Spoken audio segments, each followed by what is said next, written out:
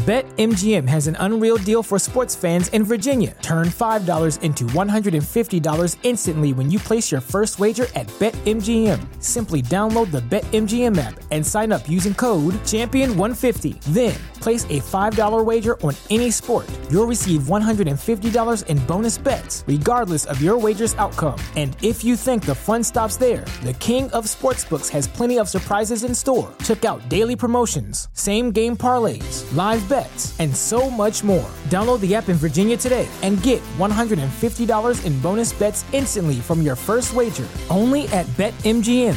BetMGM and GameSense remind you to play responsibly. See BetMGM.com for terms. 21 plus only. Virginia only. New customer offer. Subject to eligibility requirements. Rewards are non-withdrawable bonus bets that expire in 7 days. Please gamble responsibly. Gambling problem? Call 1-800-GAMBLER. Promotional offer not available in Washington, D.C. Say goodbye to your credit card rewards. Greedy corporate mega stores, led by Walmart and Target, are pushing for a law in Congress to take away your hard-earned cash back and travel points to line their pockets. The Durbin-Marshall credit card bill would enact harmful credit card routing mandates that would end credit card rewards as we know it. If you love your credit card rewards, tell your lawmakers, hands off my rewards. Tell them to oppose the Durbin-Marshall credit card bill.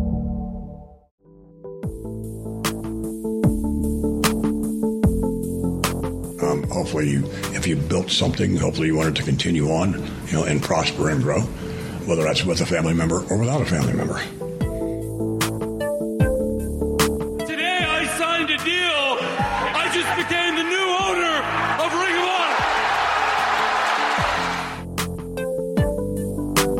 Honor. And cultures are cultures, and you have to respect that. Just because we as Americans, this is the way we should do, this is the way the whole world should be like us. We know the way, and any other way is just not the right way. Or is it just always like, what will make the best show in your eyes? Like, is that I'm always concerned about what's best for the audience? Always. What does the audience want? There's been better representation, I think, than ever before. Diversity among the champions and new stars coming in. Our partners are really happy with what they're getting, and we're really happy to work in those partnerships. And that's about as corporate and honest as I can be there.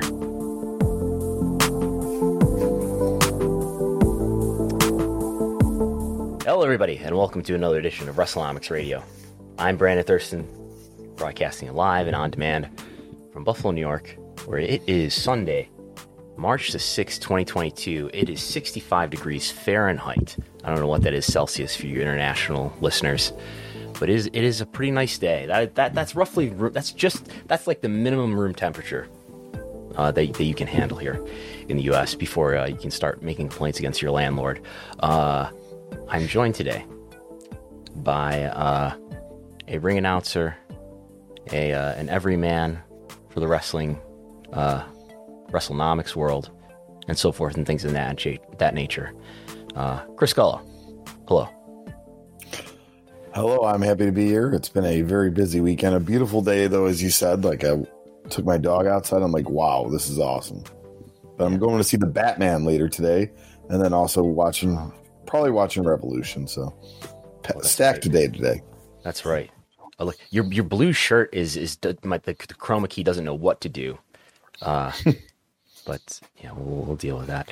There's a dog roaming around in the backyard over here somewhere. I think that's the other neighbor's dog.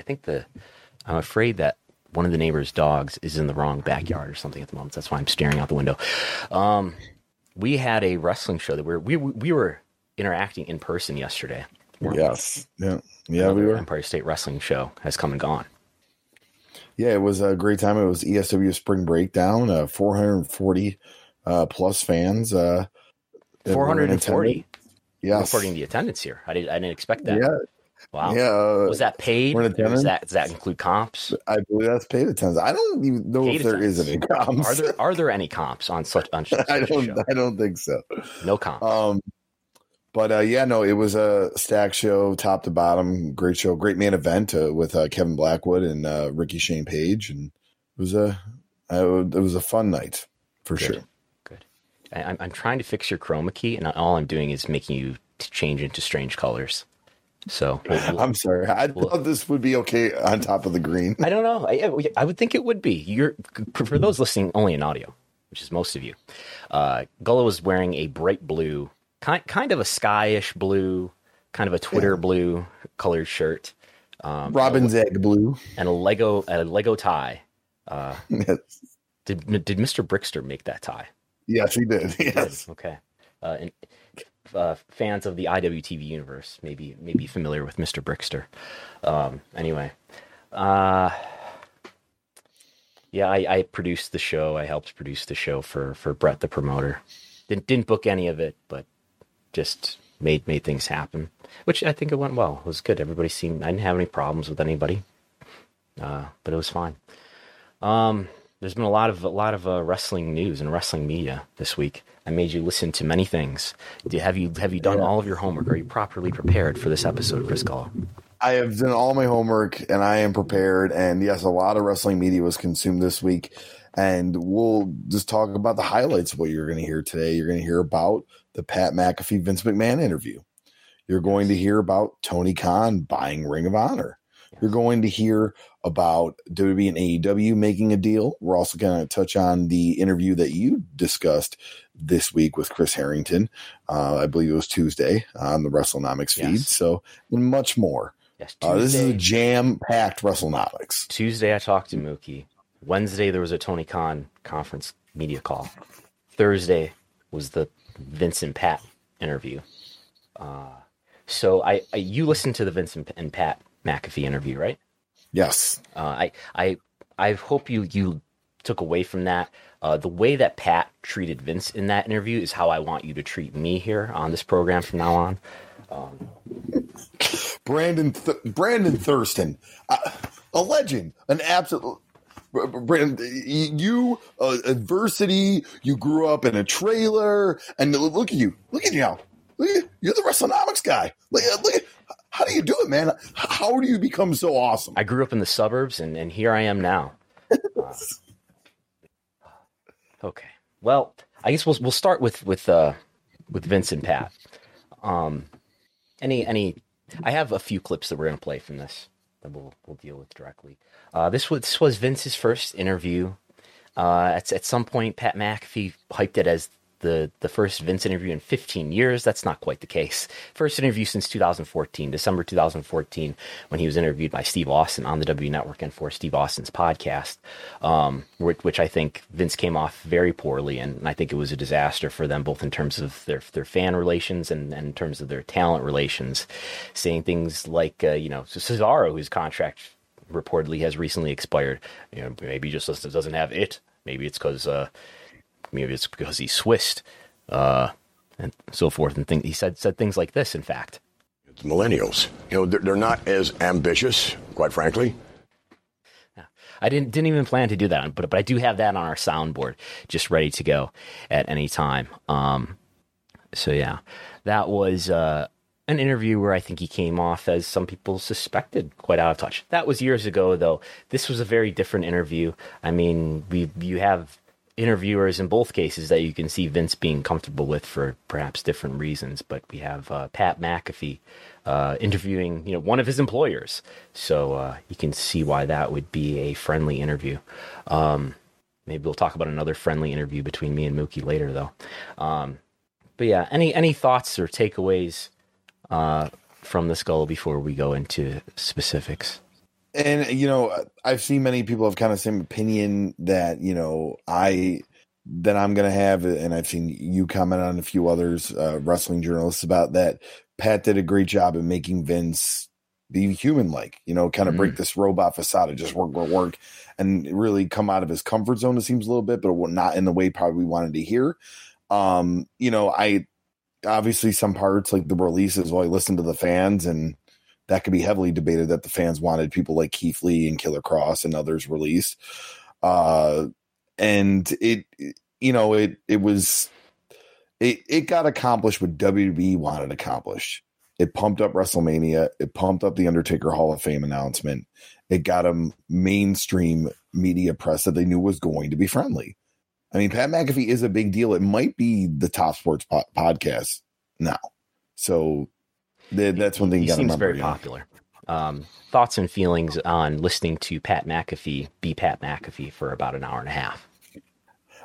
I've watched Pat McAfee before, and obviously I've seen him on SmackDown, but that energy was a whole nother level. Like, I'm like, whoa, this guy doesn't stop. And he's drinking liquid death water. I'm like, where are the monsters or the rains? Like, I could not believe how just the constant, yeah. Like, I was like, what? Yeah. Hey, man, if that's how Pat McAfee rolls, I mean, I'm a high energy person too, but I was like, whoa. Someone said it was, it's you're hanging out with some frat boys. There's not a lot of substance in this interview.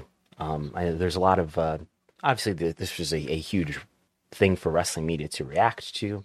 The way the wrestling media reacted to it has been reacted to.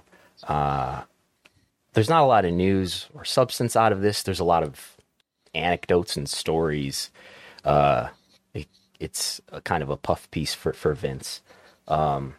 Pat McAfee's show had the audacity to put in their video title, Vince talks about AEW in Saudi Arabia. Pat did say AEW. He brought it up in terms of competition. He didn't specifically ask him, how do you feel about AEW and this new company? But he did sort of bring it up, and Vince did not go down that road in his response.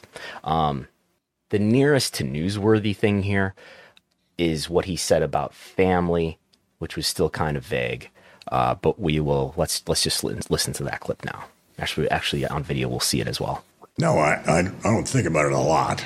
He's being asked about succession. If you built something, hopefully you want it to continue on, and prosper and grow, whether that's with a family member or without a family member. Because my view is the business is best for everybody, and whether you're a part of it or you're not a part of it. And you have to treat it as such. You have to be objective, and look at family members, whoever it is, just like you would other employees. And quite frankly, I probably have expected more, out of my family members, which is probably not the right thing either. but we really that's going to be a big deal right there. What you just said, that though. But nonetheless, it's like you have to do the right thing for the business. So if this person is not working out, then they shouldn't be a part of the company. Who's he talking about there? This person isn't working out. I mean, we would assume Shane McMahon. Shane would be the likeliest person you would think you would have in mind, especially considering recent events where he's reportedly sent home after rubbing a lot of people the wrong way after Royal Rumble. Triple H, though, as well, seems to be applicable to that. Yeah. I wonder I would be pissed if I was Stephanie listening to that. What have I done wrong? No. There's that's the closest we got to the Palace intrigue. And I guess it leaves that doesn't sound like somebody who's absolutely certain he's going to hand this business on to a family member. And this is good for your talking point. Is W going to sell? Then maybe Vince is open to selling and getting that. I think as long as he's alive, though, he's going to run this company. But I think I hesitate to try to unpack this because it's such a vague comment. I think he's open to a future where the company is owned by somebody else. But I still stand by, I think as long as he's alive, he's going to want to be in control of it. Anything to add there? No. One thing too, the Succession, like when McAfee brought it up, because I know you probably won't ever watch it. Like at least it's just the consensus is he just doesn't watch anything. But he actually did Vince addressed some people think I'm not hip and this and that and all that. But I did enjoy McAfee going, you probably never seen this or probably never will watch it, but like. Mm-hmm. But yeah, I mean, that sort of just it confirmed things that we felt, oh yeah, he's not on the greatest professional terms with Shane. Who knows if he's got Paul Levesque in mind? And does Stephanie actually run this company someday? I don't know, but we got some sort of vague comment to that effect. Saudi Arabia came up as, man, well, he's just doing great work in Saudi Arabia. Let's listen to the excerpt. For instance, you doing a show in Saudi Arabia, okay? This was before, you were the first person, I think, that went over there and almost offered, hey, let's go ahead and maybe try to bring the world together a little bit. Was that because you heard there were big fans? And when you go into a meeting like that, What the fuck do you, your 8-foot trailer is where you grew up at. Now you're doing meetings with royalty in Saudi Arabia. Like, how do you even prepare for that? What do you expect for that? And since that relationship has started, have you seen like their country develop more and maybe get a little bit more lenient, which is good for the entire world, I think, right? Well, Saudis are no different than any other people. You know, WB fans all over the world. No, so it doesn't How'd you know? They were just watching on the internet, or how'd you find out that it was? Actually, well, I've known for years. We've had a presence over there for years. And Saudi, everywhere, there's no place on the globe that we don't have a presence. So Saudi fans are, really, really enthusiastic, like they are everywhere else. So it was an opportunity to play before the audience. No doubt than people love Western culture all over the world. They don't love our government, but they love Western culture. Hey, nobody loves it. And our form of entertainment with WB kind of fits into everything. It's larger than life. It's like, everything imaginable that you could ever, like, oh my God, the spectacle of it. So it fits in everywhere. And we translate it in, 40 languages or something like that. But even if there's just English, you get it. You understand. So we've always been, popular everywhere. Saudi is no different. And again, people are people. It's, and cultures are cultures, and you have to respect that. Just because we, as Americans, this is the way we should do. This is the way our whole world should be like us. We know the way, and any other way is just not the right way. Come on, culture's been around thousands of years. Oh, well, hey. Long before us. Yeah, it depends which book you read. There's millions of years potentially. But, like, that's a very real thing. And situations are situational is something I say all the time because it's very real. So there you go. Vince, those are Vince's comments on Saudi Arabia. And I think he brings up some really interesting points there. Cultures are cultures. People are people. And as Pat added, situations are situations. So it really puts to bed all of the criticisms that people like you, Chris Gull, have been raising time after time after time about Saudi Arabia being like this bad thing that they're doing when they're actually bringing the world together. And it has nothing to do with how much money the Saudi government is giving them. Yeah, I mean, they're giving them more money than all of the money that they've ever drawn from selling every ticket to every WrestleMania adjusted for inflation, and they're making more money than AEW will make in its entire 4-year deal with Warner Media, and they're making more money from Saudi Arabia. They already have then the entire market capital of Bushiroad, and they've made more money from Saudi Arabia from every dollar that New Japan has drawn since Okada's big push. So, cultures are cultures, people are people. And it's got nothing to do with the money, right? It's all about WWE's moral beliefs. Well, cultural relativism, which you just had up a little bit there, which we can kind of circle back to. But it is the idea that a person's beliefs and practices should be understood based on that person's own culture. Proponents of cultural relativism also tend to argue that the norms and values of one culture should not be valued using the other norms of value of another. Mm-hmm. So that stands scrutiny. Does that apply fully to this situation without caveat? It's really just people not being tolerant and accepting of the Saudi Arabia culture. Isn't that right? It gets, but here's the thing, like, culture is music, it's art, it's food, it's religion.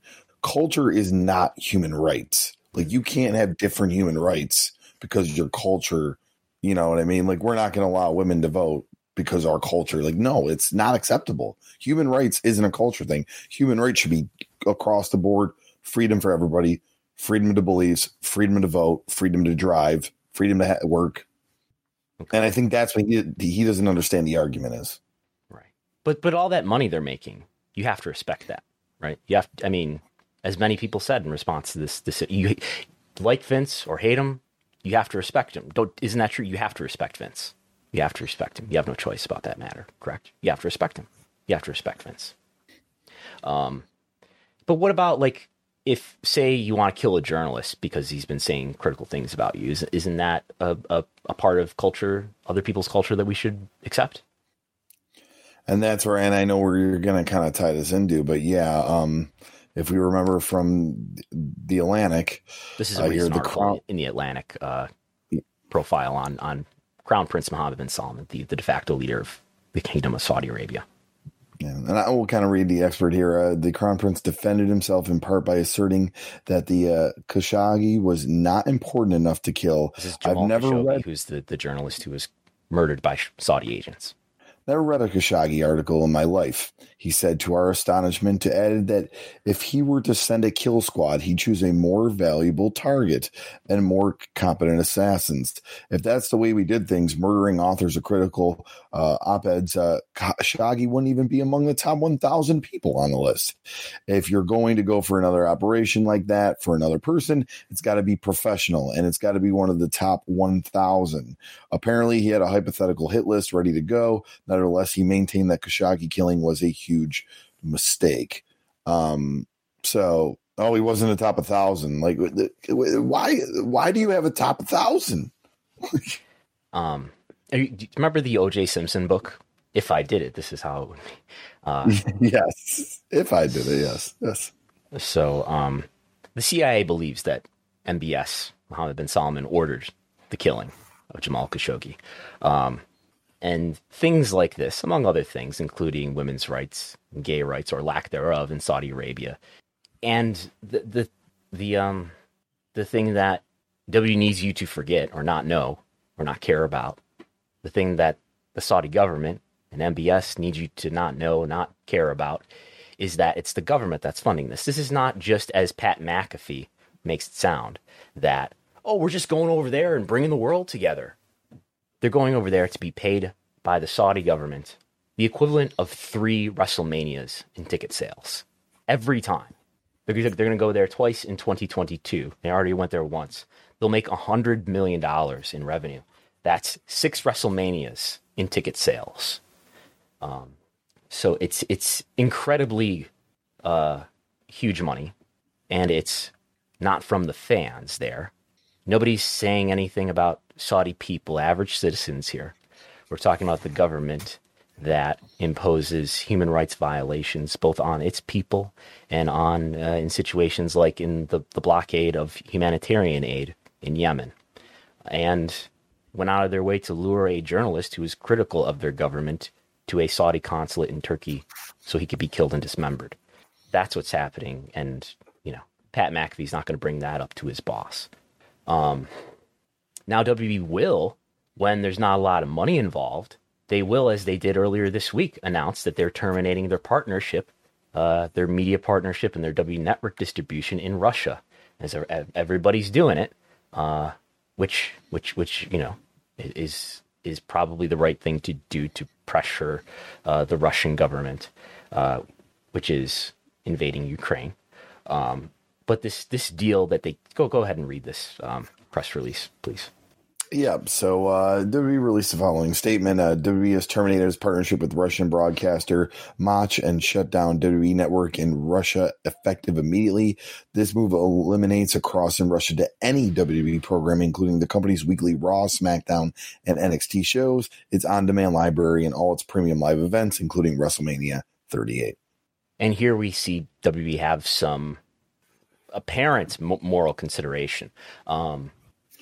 So they're probably giving up about $50 million like they are in the case of their Saudi Arabia deal. How much do you think this deal is worth? $50 million, $100 million? What do you think?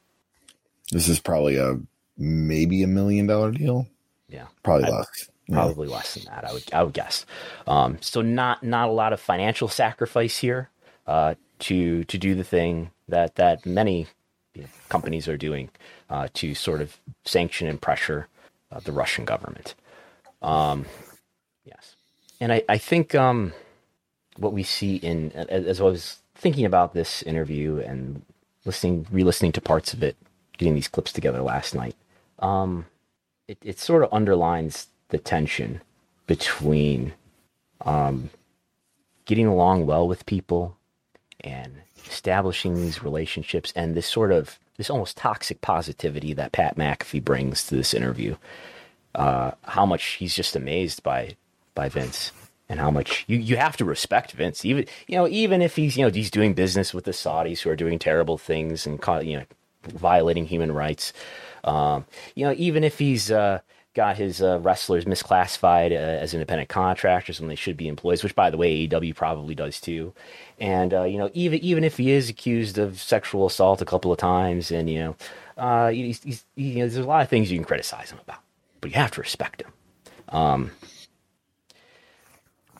But if you do show appreciation and awe of Vince McMahon, maybe it helps your connections, it helps your relationships, especially if you want to get ahead and say the wrestling industry or some sort of industry that's related to the wrestling industry. You got to stay positive.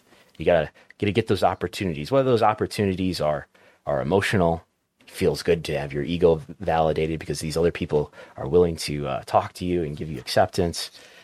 Maybe there's financial opportunity to make if you get a job with WWE or something like that, or AEW for that matter, versus being critical of an industry, being what could attempted to be dismissed as being negative.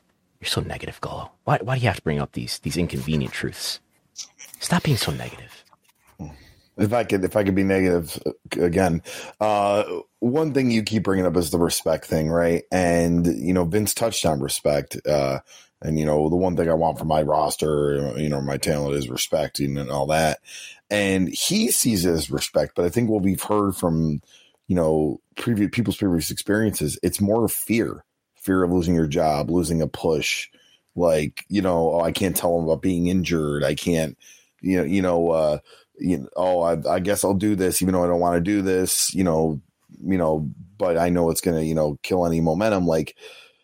I think he sees it as respect, but I think a lot of people probably see it as fear of losing their job, being that whole just don't say anything, go with the corporate line. I hesitate to talk about wrestling media because at least I am wrestling media at this point. Are you wrestling media, Gullo? Yeah, I'm wrestling media. Why are you wrestling media?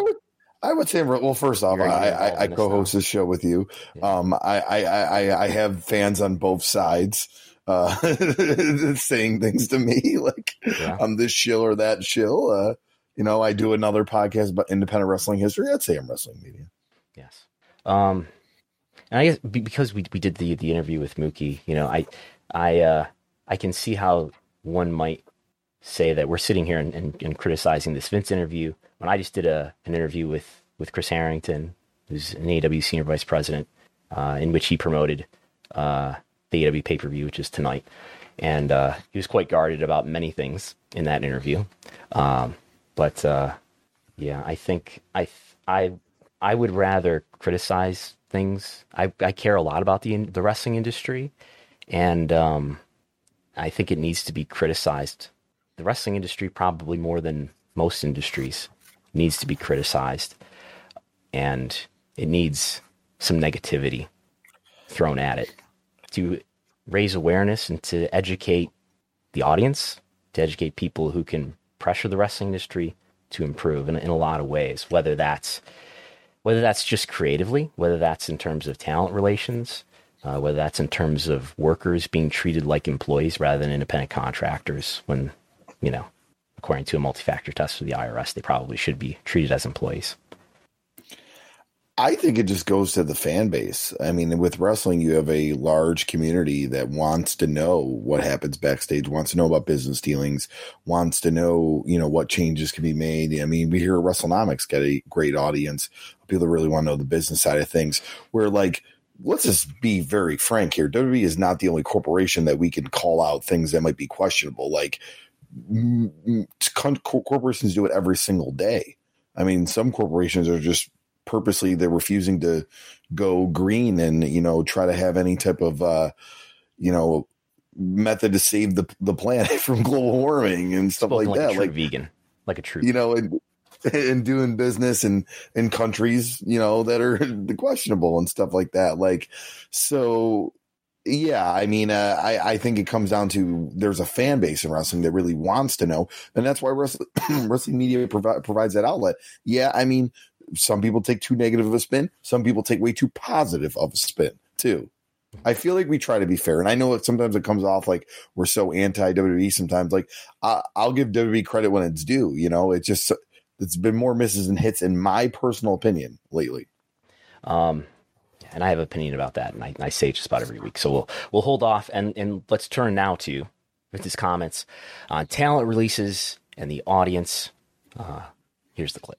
So whenever you think about the future, because a lot of people on the internet, they say with some of the moves that get made. Now listen, I was in the NFL where I have lunch with a dude.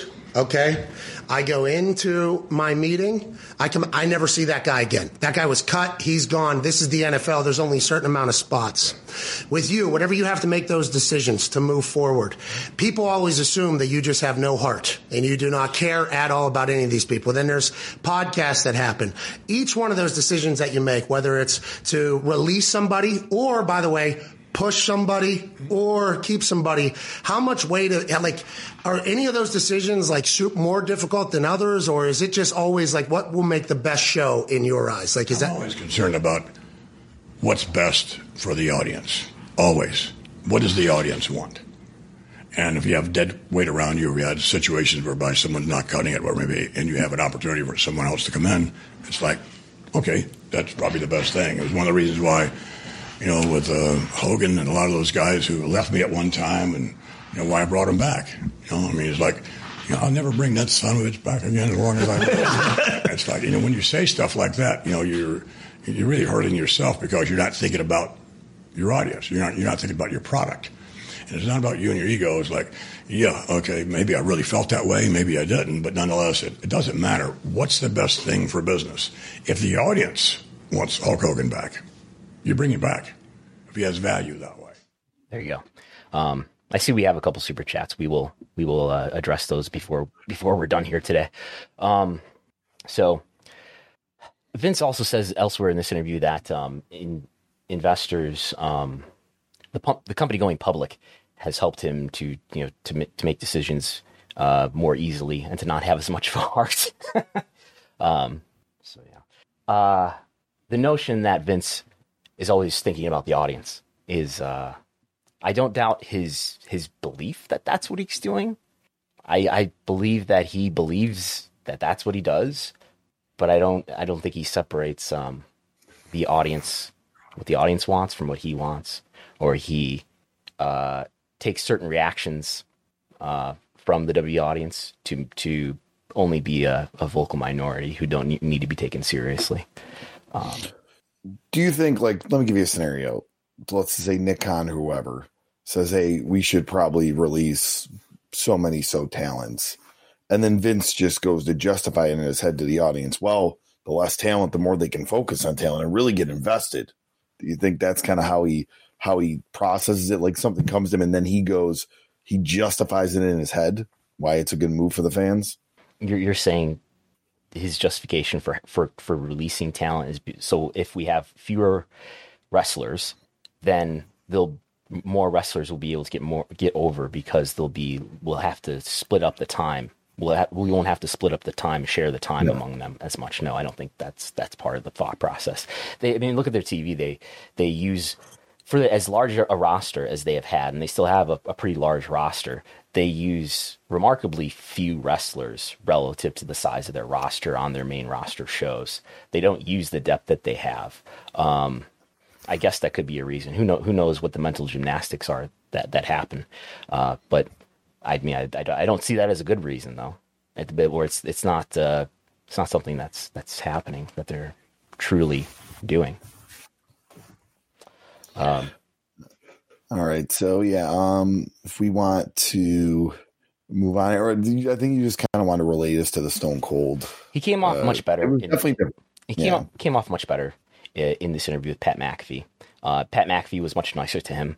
Steve pressed him on some things, and I think Steve Austin was really coming from a place, even in 2014, of not being satisfied with the TV product, not seeing certain people who he apparently was a fan of Cesaro and was apparently talking with them, and he wanted to see him become more successful in WWE, and he was questioning Vince on that.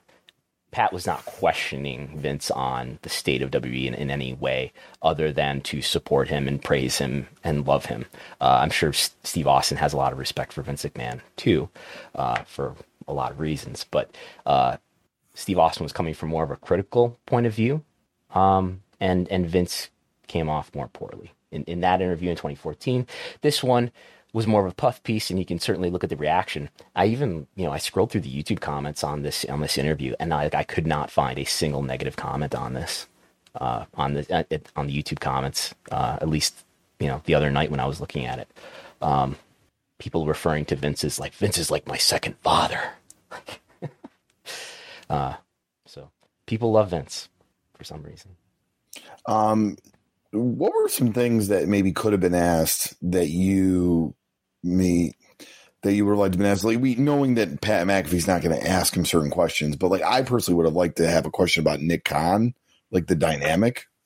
I mean, if he was going to be a guest on WrestleNomics, it'd be a very different kind of interview.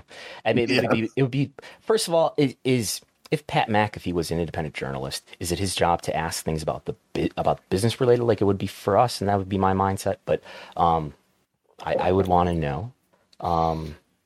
First, I would want to know, like, what is a typical day like for Vince McMahon? It sounds like he does a lot of work on the plane. What does he actually do? I'm sure he does a lot, and he works as much as possible. I believe he's sincere in the fact that he loves this and he does it all the time. But like, what does he do on a typical day, and how involved truly is he in creative? What's that meeting process like? I don't think he's writing the TV, as we discussed a few weeks ago. I don't think he's like meticulously writing the TV with the writers. He approves everything, and I think he strikes out the vision for them. But I don't think he's deeply involved in the writing process, because we hear about him ripping the script up and telling everybody to rewrite everything on a few hours' notice. There's that. I think he could have been followed up on Succession, not the TV series. When's he going to watch it? But do you see Stephanie running this company someday? What happened with Shane? What happened with Triple H and NXT? Why was it the right time to rebrand NXT? What's your relationship been like with Nick Khan? You seem to be really happy with him, and how has he changed what WWE has become in the last 2 years? Are you open to selling the company? We could go on. All right. So we will move on from one company to another that acquired another company. Well, maybe, but at least the individual. Tony Khan himself has bought Ring of Honor. From what we understand, AEW has not purchased Ring of Honor. Tony Khan has bought Ring of Honor, as he announced on Dynamite on Wednesday. So here's a clip from Dynamite on Wednesday. At the very beginning, well, it was about 17 years before that, another wrestling company started. A wrestling company known as ROH. Ring of Honor. And I've been a fan of Ring of Honor for a long time, a huge fan. So you can imagine I'm very excited, because today I signed a deal. I just became the new owner of Ring of Honor.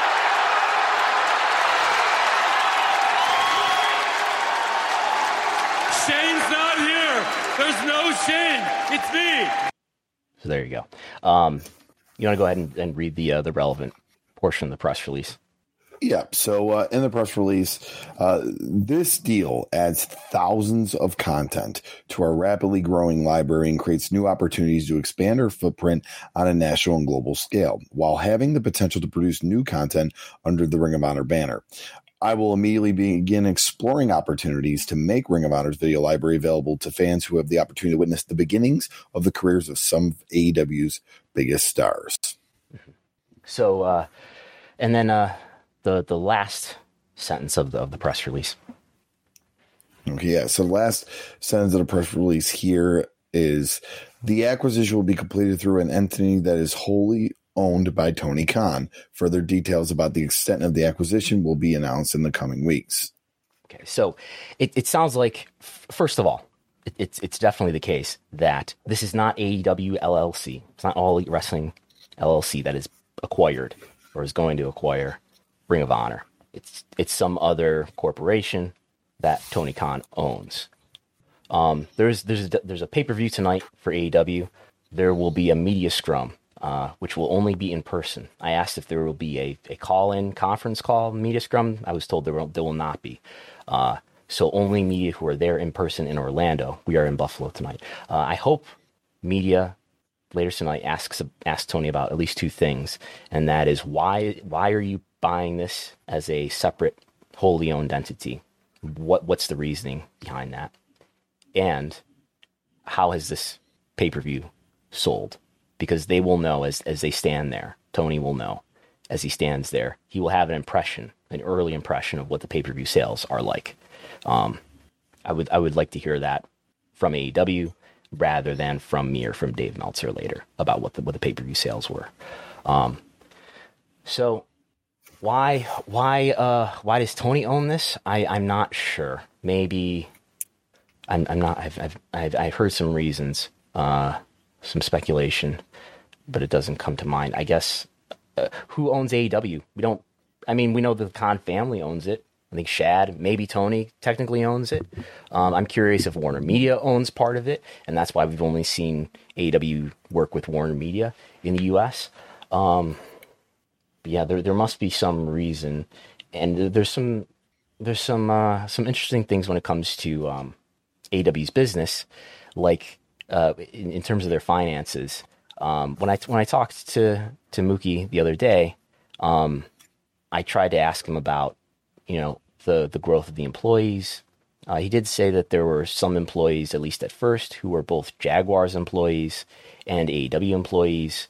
I didn't get an impression from him how much of that is still the case. When it stands out to me that when I look at the analytics for WrestleNomics.com, one of the most, among others, one of the more viewed pages is this blog post I did at one point about the title is "How Profitable is AEW," which must be something that people are Googling and finding a lot. The financial state of AEW, we know Tony said to Forbes several months ago that according to him, it would have been profitable if not for eight figure, which means at least $10 million, an 8-figure investment that he's made in gaming. Is that with his gaming partners? Not clear. But according to him, AEW would be profitable if not for that at least $10 million investment into gaming. So is that really an AEW investment? It sounds like it is. AEW is a private company. They're not a public company. They don't do public filings, at least not at this point. So I don't know. It's just not clear to me, how much of this business is mixed in with the Jaguars or mixed in with other entities that the Khan family owns or is associated with. And it doesn't help that there's a lot of times where Tony will use I and AEW interchangeably. So, but yeah, this is definitely being owned by a different company. What's possible here? AEW might end up using the Ring of Honor brand as developmental. Who knows? Maybe one of these AEW Dark shows becomes a Ring of Honor show instead. Clearly, he's a fan of Ring of Honor and has been for a number of years. The library makes AEW a little more attractive as a streaming product. It's not like Ring of Honor has this massive mass appeal. But it grows their library. They're adding to it all the time, right? But it's a relatively small library, say, compared to WWE, which has multiple decades of its own self-produced content, as well as all the other content libraries that they've acquired, which doesn't leave much left if you're trying to acquire additional wrestling libraries, and Ring of Honor is one of them. So that makes them a little bit more attractive. We had, tweets from Andrew Zarian in the lead up to this announcement, speculating or maybe reporting that he had heard that he talked to people who believed that AEW was about to announce a streaming deal with HBO Max. That was obviously not the case. Who knows if that's still in the works? HBO Max seems like a likely destination just because it's a Warner Media-owned property. And HBO Max announced earlier this week that they've made a deal with U.S. Soccer, which will be the first time that there will be live sports on HBO Max, which opens the door to speculation, at least, that maybe they would put wrestling. Would they put AEW on to HBO Max? I brought this up with Mookie. He didn't announce a deal. Why don't you tell us about what Lavi tweeted earlier this week? Yeah, and I just kind of want to circle back to some of the thoughts I have. But Lavi Marlin, our good buddy, he said that while Women in Wrestling announced it is coming to Sinclair in the fall, prior to the Ring of Honor reimagining announcement, was a clear hint that Ring of Honor was done. Sinclair affiliates do not need or likely want 2 hours of must-run pro wrestling content. Okay, I'm looking at the action in the chat. which looks exciting for you. Yeah. That's why if I've looked like I'm not looking at you. Anyway. I did my first time out. It's because you're so negative about WB, and now you're censoring people. You know, first Joe Rogan and now this. So what Lavi points out there, and it was really surprising to me when I was looking at my podcast feed on Wednesday evening before Dynamite went to air. I looked at my podcast feed and I had a new upload of the Business of the Business podcast, which is hosted by Lavi Margolin and John Paz.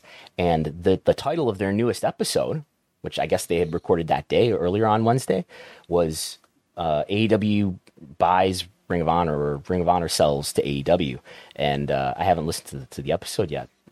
But I asked him, did you know? And he said that they were just speculating. But what Lavi points out here is that, it certainly sounds, based on what they were doing with WOW, that they weren't going to put out an additional hour of pro wrestling content for all of their Sinclair affiliates to run.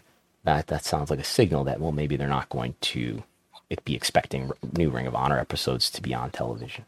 So another point here is, there's probably people out there speculating about how Tony Khan's going to have another TV show. It doesn't sound like it's not as if there's going to be this continuing relationship between Sinclair and the Ring of Honor entity.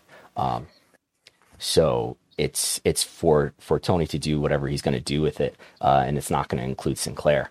But he does mention that it's for him to what does it say here? Well, having the potential to produce new content under the ROH banner. So I would think we have not seen the last Ring of Honor show. We should probably invent a new acronym here. Remember, WWECW.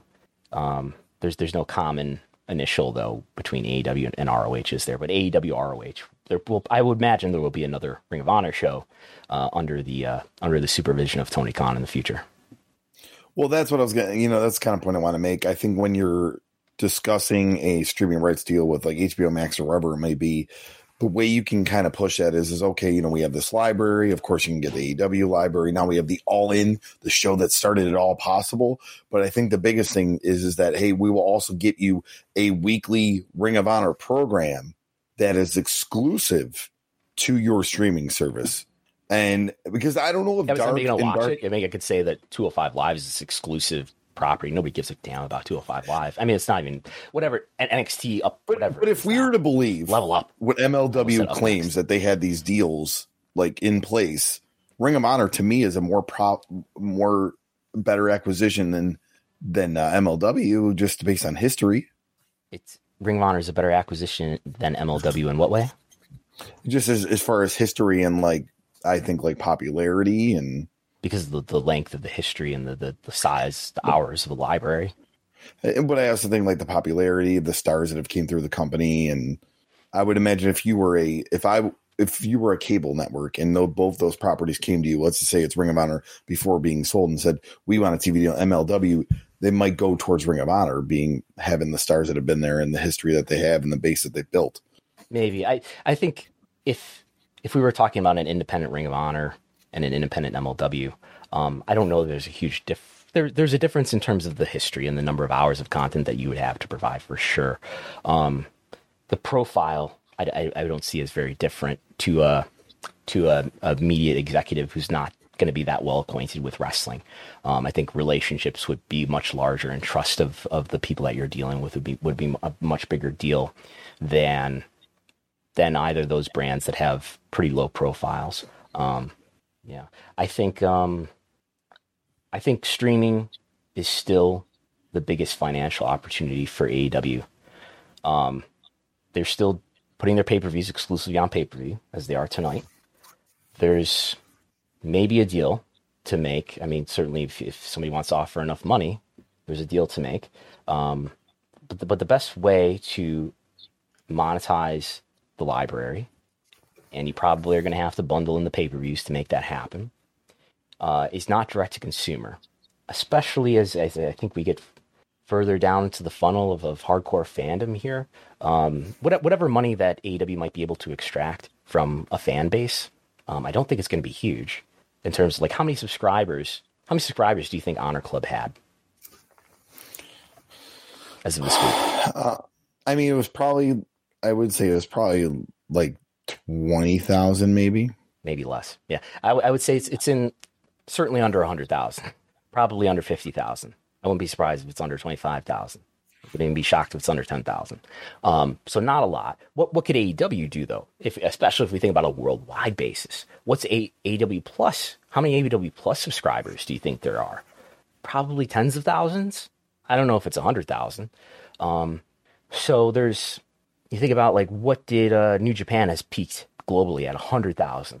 So AEW could do more than 100,000 direct-to-consumer subscribers. Certainly if New Japan can, they can. And New Japan's at a far weaker state globally now than they were a few years ago. And I think AEW is stronger than on a global level than New Japan has ever been.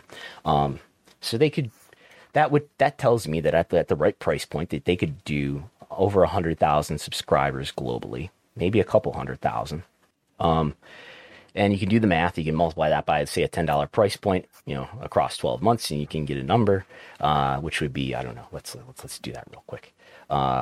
So if they had, let's say, 200,000 worldwide subs, and let's just for ease, let's say they're all $10 a month over 12 months, they can make $24 million in that scenario with their direct-to-consumer service. $24 a month. How much is WWE paying, or how much is Peacock paying? How much is Peacock paying WWE for the network rights and the pay-per-view rights? That's 250. I always get confused with the NBC Universal deal. Yeah. Average annual value, $200 million a year. AEW's not going to get that much, but they can get a fraction of that. Probably more than $24 million a year. Maybe they could work out a deal with somebody like HBO Max, or who knows what's going to happen with Discovery Plus. We'll get to what's going on with Discovery in a moment. But the best way, finally getting to the point here, the best way to monetize this, you can do it direct to consumer if that's your only option. But if you can find a big media company, big media companies are big, and they have a lot of money. They have a lot more money than the AEWs of the world, even the WWEs of the world. NBC Universal is owned by Comcast. I think they're like a $200 billion market capital company. WWE's a $4 billion market capital company. So AEW is something way less than that. In terms of what can they afford? Yes, the Khans are billionaires, but they are still operating under certain financial parameters and limits, right?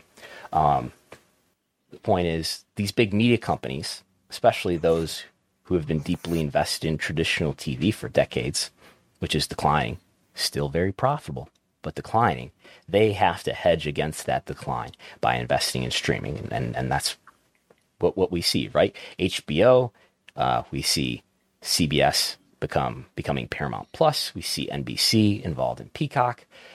We see ABC involved in Disney, ESPN Plus, etc. So they're these way bigger companies that can afford to overpay you now for the sake of the investment in having a successful streaming platform, maybe, hopefully, that replaces the profits that are diminishing and are going to diminish from traditional TV, which is far more than you're going to be able to extract if you get a good deal, far more than you're going to be able to extract direct to consumer. And that's the example of WWE and Peacock. $200 million a year from NBC Universal to put that stuff on Peacock just for the U.S. They were making globally $180 million. About 70% of that was U.S. So, they're making a lot more money that way by going to a business partner rather than going direct to consumer. It's all guaranteed. You don't have to worry about being that popular, at least in the short term. You're not being it's low risk. You can do better financial planning that way because you have a much better idea. Maybe there's some fluctuation in terms of ad revenue there in the Peacock deal, but you have a much better idea with a lot more certainty about how much money you're going to have in the years to come. So, yeah. Could we see growth of more IP content now from AEW as far as maybe like documentaries, in the aspect of maybe doing a Bryan Danielson documentary, because now you have all this Ring of Honor footage? I doubt it. Yeah. I doubt it because you know what I mean? Like they have now more. Every impression I get from this company is that they don't want to spend money and they want to be very lean.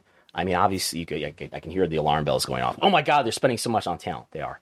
But from a production standpoint, I think they they don't want to spend a lot on doing extra production. There was one Puppy Bowl. There wasn't not Puppy Bowl. One Puppy Battle Royal. There wasn't another one. I think until AEW signs a new TV deal and is actually a sustainable company financially, you will not see deeper investment in content like that unless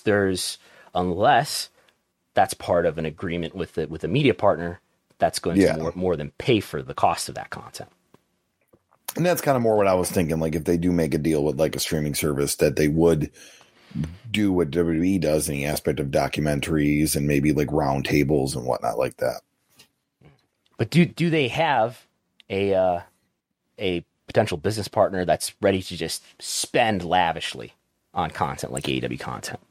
Yeah, this is actually from Variety. Discovery CEO David Zaslav promises that the company is not in a race to win the spending wars on content when it closes a deal to acquire AT&T's Warner Media and become Warner Brothers Discovery.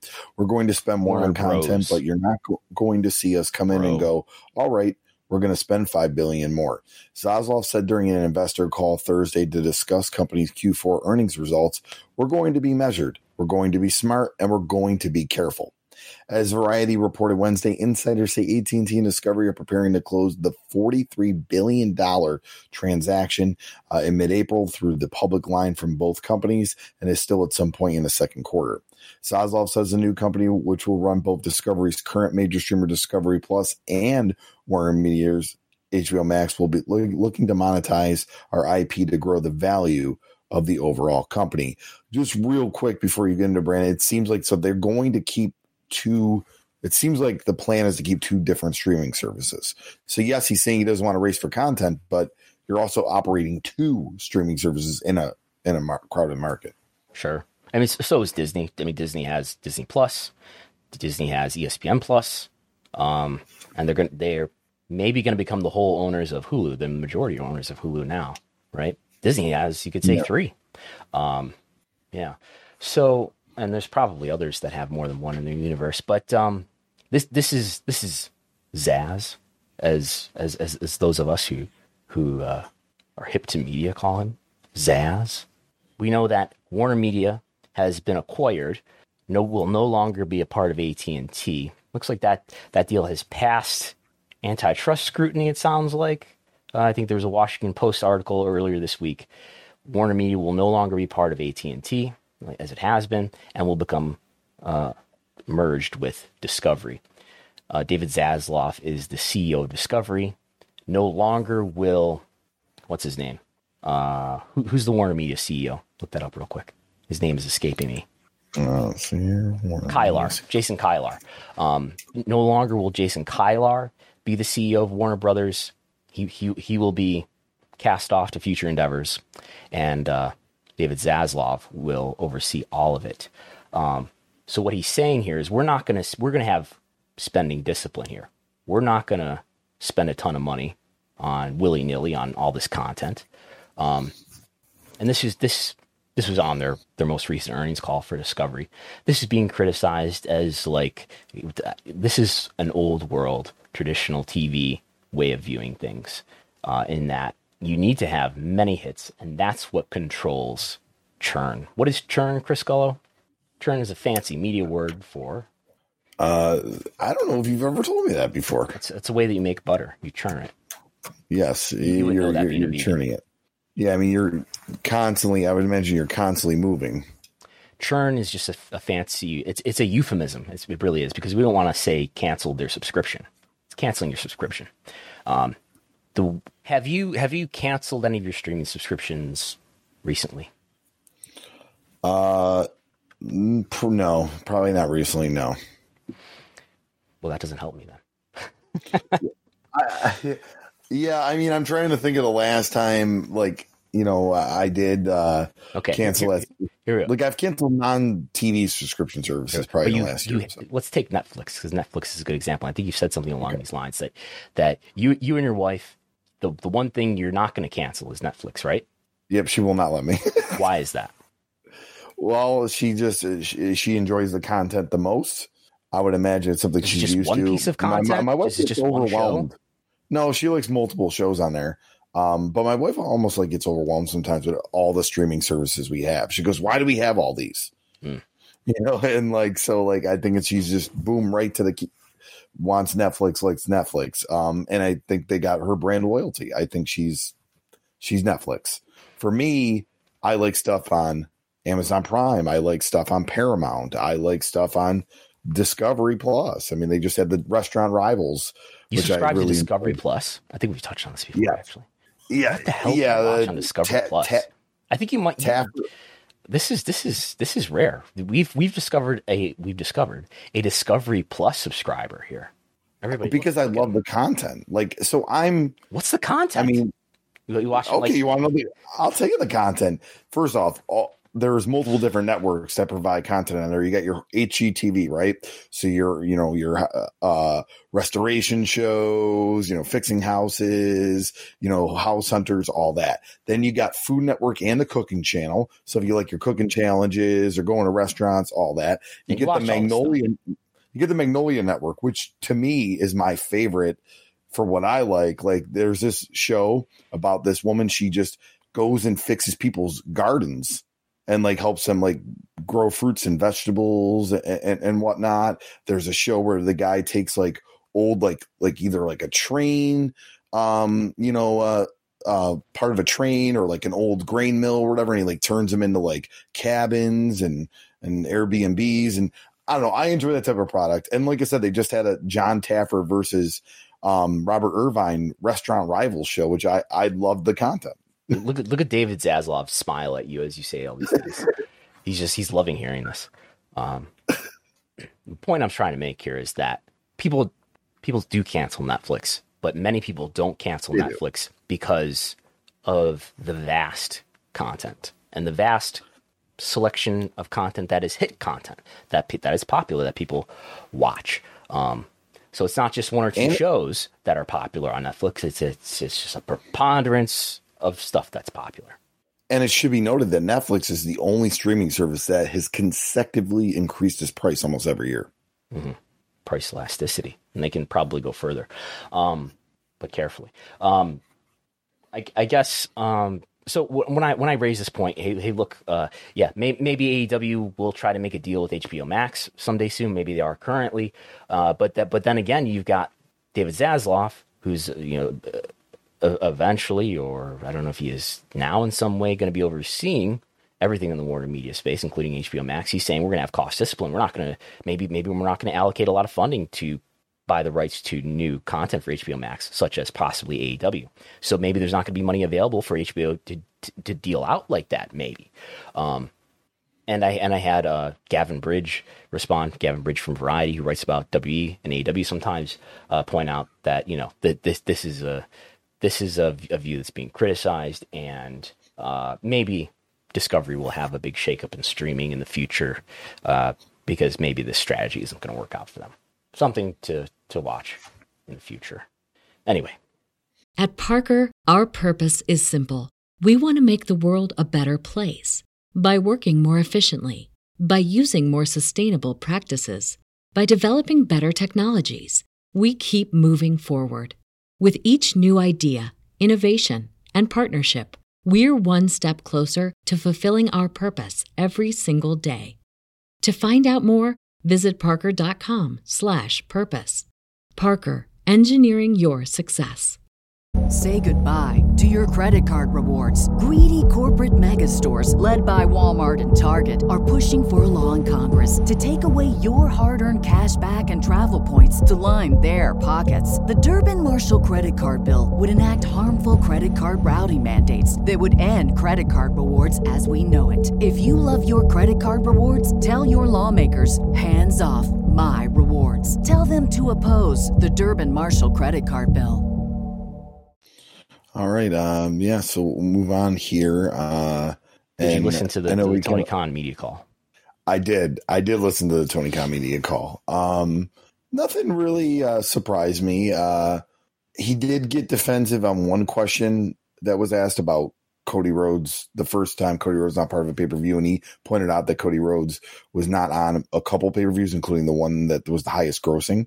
So that was the only, I think, but other than that, he was very I think it was a general good conference call. I broke a little news with like the RJ City Road to Revolution stuff, and we talked about being in California and the West Coast and all that, and which is something you also discussed with Chris Harrington about like the expansion into the West Coast and whatnot. But I mean, as far as the media call, I don't think it was super newsworthy, but that's kind of my takeaways from it.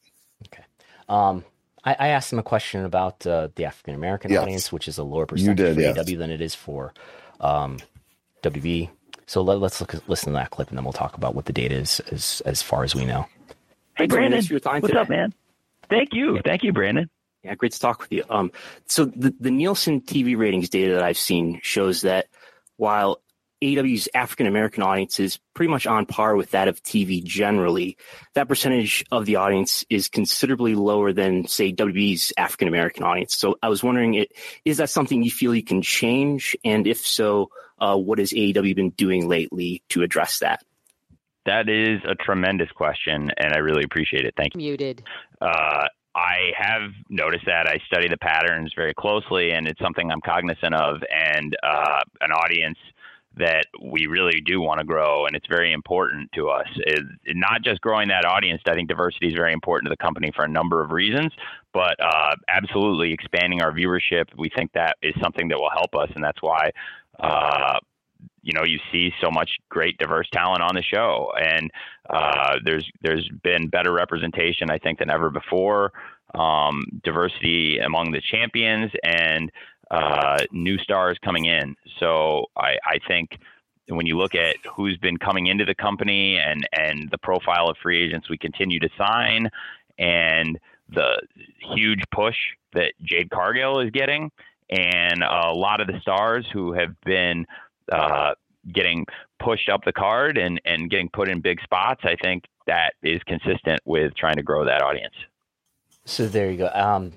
I know that's something that was a big talking point after the Big Swole controversy, where she was critical of diversity in AEW, and Tony Khan on New Year's Eve tweeted in response saying she was released. We let her contract expire because she wasn't a good wrestler. And then we had a long discussion about that a day or two later. So AEW's audience is, as I said in the clip there, it's on par with TV generally, and that's what we have on the screen here. Especially if you look at the bar that says cable primetime homes / persons using television, which is 69% white, 14% black, 13% Hispanic, and then 5% other races. If you compare that to, now this is just looking at July 1st to September 12th. This is the most recent data that I have. I'm going to try to update this data soon. AEW Dynamite, again, TV generally, maybe 69% white. AEW Dynamite in that period, July 1st to September 12th, 68% white, 16% black, 11% Hispanic, 5% other races. So again, roughly on par with cable primetime TV viewership. A little bit more white, somewhat more white than the universe generally. But if we look at who's actually watching TV, for some reason, white people watch more TV, I guess, at least in this breakdown. But if you look at WWE, WWE's audience is for SmackDown in that period, it's 26% black. For Raw, 23% black. So that tells me that maybe the total available market, the total population of wrestling fans we could capture AEW is disproportionately African Americans relative to the population generally, and AEW has not yet captured that audience to the level that WWE has, and maybe that they could. So no news in his response, but that was his that was Tony Khan saying what he's doing to address that, including pushing Jade Cargill, who is, I think, the only name that he specified in that response, right? But you can think of other people they signed, Keith Lee. Anybody else come to mind there? I mean, Powerhouse Hobbs, as we're seeing being featured in this Revolution ladder match, which I think is going to be a huge star for them, for sure. Yeah. So there's that. I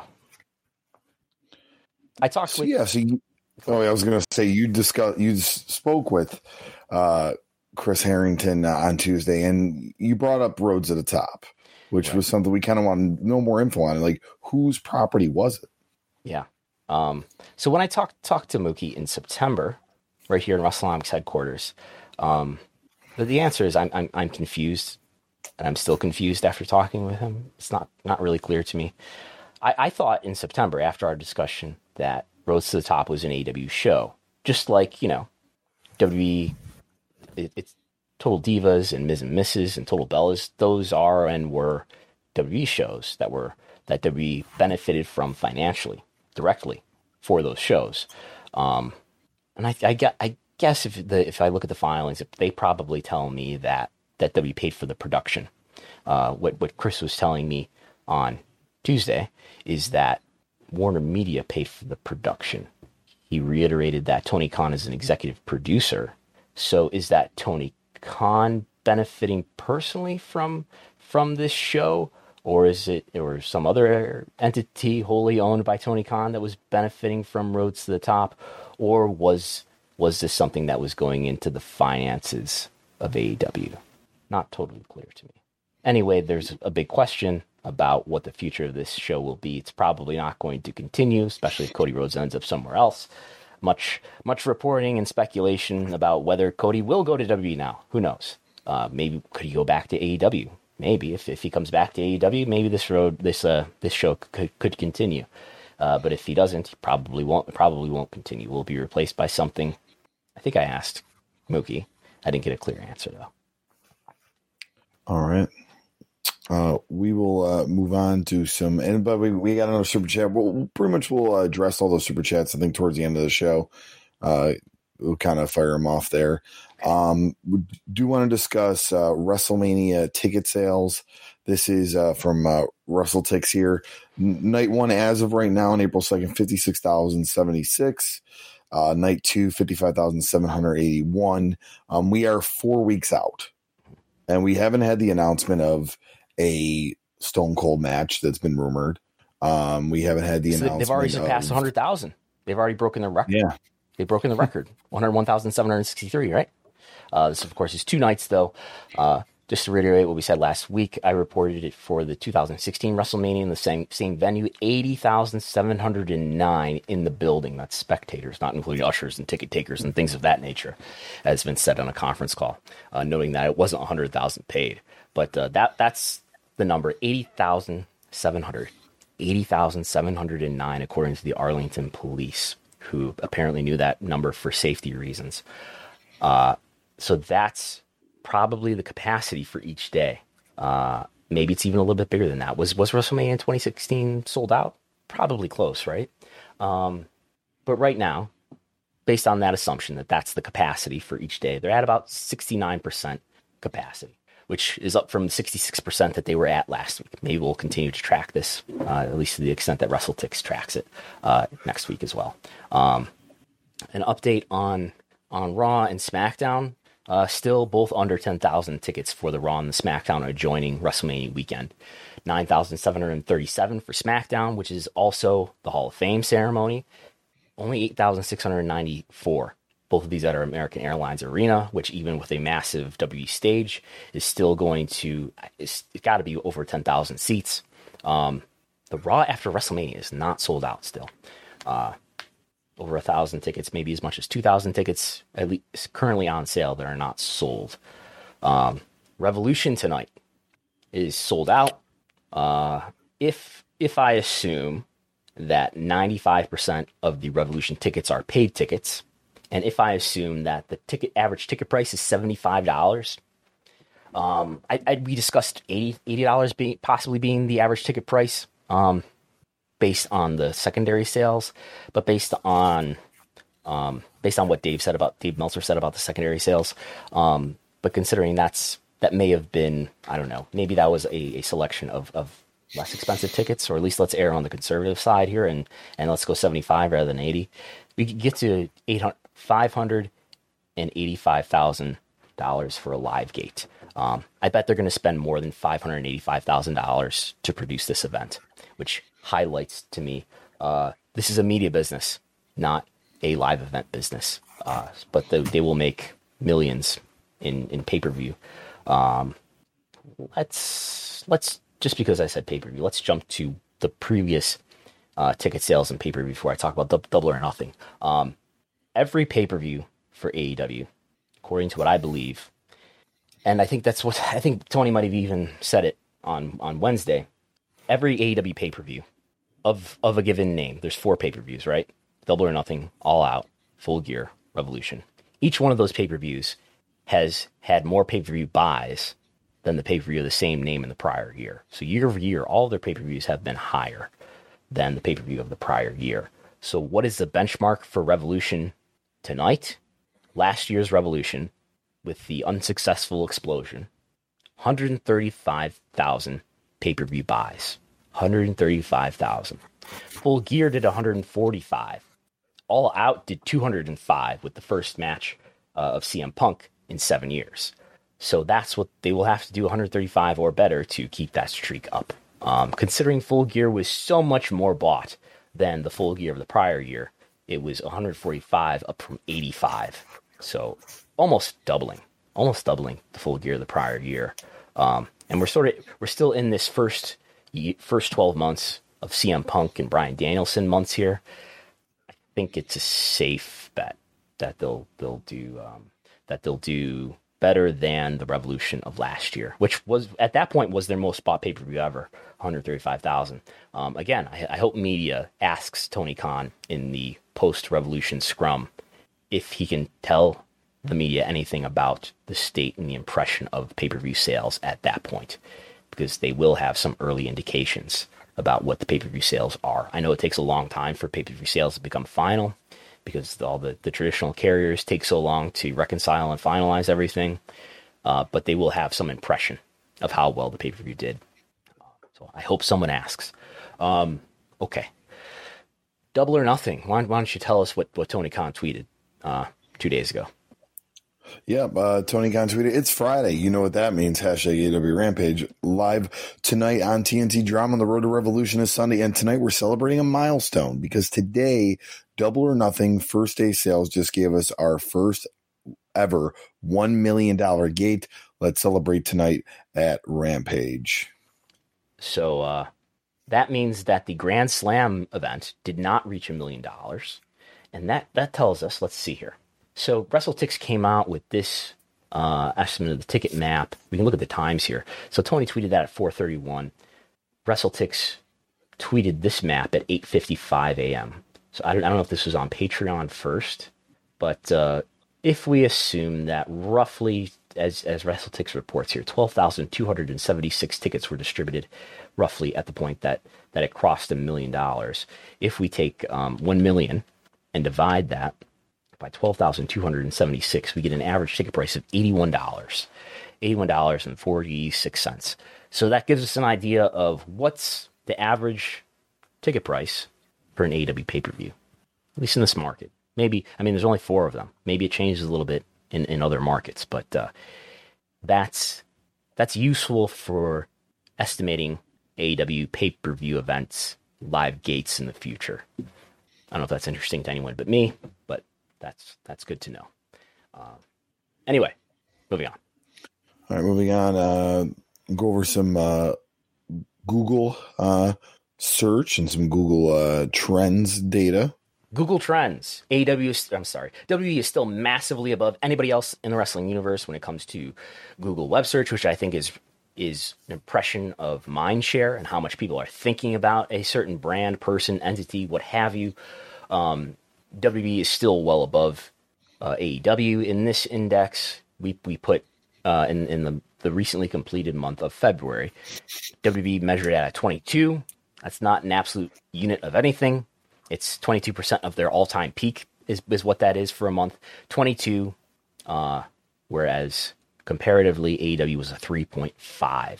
So what's 22 divided by 3.5? That's roughly 7 times, right? 22 divided by 3.5 is 6.3 times. So more than 6 times worldwide. Think about it. Everybody on their phones, at their keyboards, they're Googling things.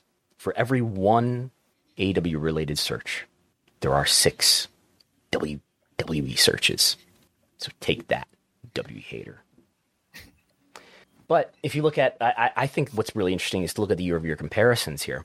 And I think this, I might have a data bias here in that, God, the data guy is so into data that he's trying to extract meaning from data. So feel free to challenge me here, anybody.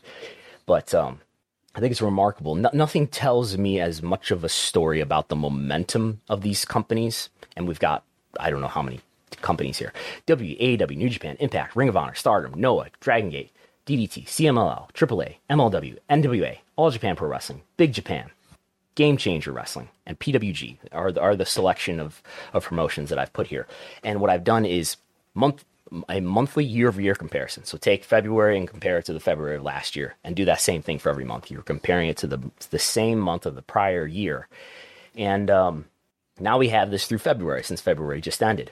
And WWE is down worldwide in February. They were up, though, worldwide in January. We're not looking at U.S. I think it's a little bit less favorable for WWE when we look at the U.S. Geography. But worldwide, they were up in January for that Royal Rumble month, better than the pandemic Thunderdome January of 2021. AEW is most, so I've conditionally formatted this for people who might be watching on YouTube. And I think it really, tells you about who has momentum. And I have some conclusions about this, but what conclusions would you draw from this, Chris Gull? And we'll see if we have similar conclusions. What promotions have strong momentum right now, would you say, and what promotions have weak momentum? I would say AEW, just based on the of course you would think that. How much it's gone up. I would say Stardom. Mm-hmm. It looks like Noah's been consistently they're trying to work against that, but yes. Dragon Gate to a certain perspective. I mean, honestly, like kind of across the board, DDT, CML have seen upticks consistent last few months. MLW, and Game Changer Wrestling and PWG. Who's got kind of the strongest streak with maybe a few exceptions, but who's got like the strongest streak of green here? I mean, they've got a lot of momentum in Google web search. Ooh, it looks like Stardom. Yeah. Stardom, not among, the top 5 companies that are searched for globally, but every month, with the exception of May 2021, because it's being compared to the May of 2020 when Hana Kimura passed away and web search was enormous related to Stardom. With that exception, every month has been a year-over-year positive difference since May 2019. Now, who has negative momentum, would you say? Looking at a negative momentum, I mean, WWE had the uptick in January, as you noted, but I mean, it's been mostly in the red. Big Japan Wrestling has been mostly in the red. Mm-hmm. Impact's been spotty, but I would say Big Japan definitely has a lot of red. And honestly, AAA had a lot of red for a while, but it looks like it's on a turn. And if we look at this, that what we were just looking there was from 2019 to the present. And now I've got this Google web search, Google Trends, which is where this data comes from, directly from Google, which anybody can go to trends.google.com and check this out. But we have this going all the way back to 2004. So then I did an updated year-over-year comparisons. And what I think we see from this, and I wrote about this in the annual WrestleNomics Pro Wrestling Industry Report, not this year, but the year before that, for I believe the 2020 report, if not that, the 2019 report, about how I do think, again, this maybe is just, I'm projecting my data bias and wanting to derive meaning from this, but I do believe this coincides with business activity when you read it with the right caveats, because it's not always Google web search increasing because of good news. It might be the passing of Hana Kimura or the Benoit family killings that increases web search for bad reasons. But in a lot of cases, and generally, I think it does tell you something about the business momentum that these companies are prone to have. And what we see here is, take like, I think most reasonable people would agree that New Japan went through a really hot period beginning in the early 2010s, concluding in the late 2010s. And that's what we see is a streak of positive year-over-year comparisons. 2011, 2012, 2013, 2014, 2015, 2016, 2017, 2018, and it slows down in 2019 when AEW launches. But that reflects pretty neatly to me the boom period, if you will. I mean, not a massive boom period, but a pretty good period for New Japan business, where every year their web search globally was up from the year prior, from 2011 to 2018. And you look back at Impact 2005 to 2010, sort of tells you the story about how Impact gained momentum and recognition from 2005 until they tried to go head-to-head with WWE in the very brief Monday Night Wars, and then negative comparisons all the way down as Impact lost its TV deal on Spike with Viacom at the time, and now they're in a little bit better of a place with access than they were in the depths of Pursuit, the Pursuit channel, and things like that. WB in 2005 they're up, in 2006 they're up, in 2007 they're up. 2007 is the year that the Benoit killings happen. I think this coincides 2005, 6, 7 with sort of this strengthening of WrestleMania, at least as a brand, as becoming this thing that I don't think they take into a stadium until 2007 for the Trump WrestleMania, but I think this coincides with, I don't know, it coincides with guess who? Guess what? Guess what? It also coincides with the rise of John Cena.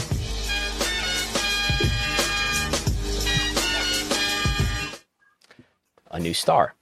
And then what we see is right after 2007, so maybe the Benoit family tragedy contributes to this. As we see from 2008 to 2013, negative differences in every year. Not huge negative differences, but negative differences. Until 2014. Now what happens in 2014?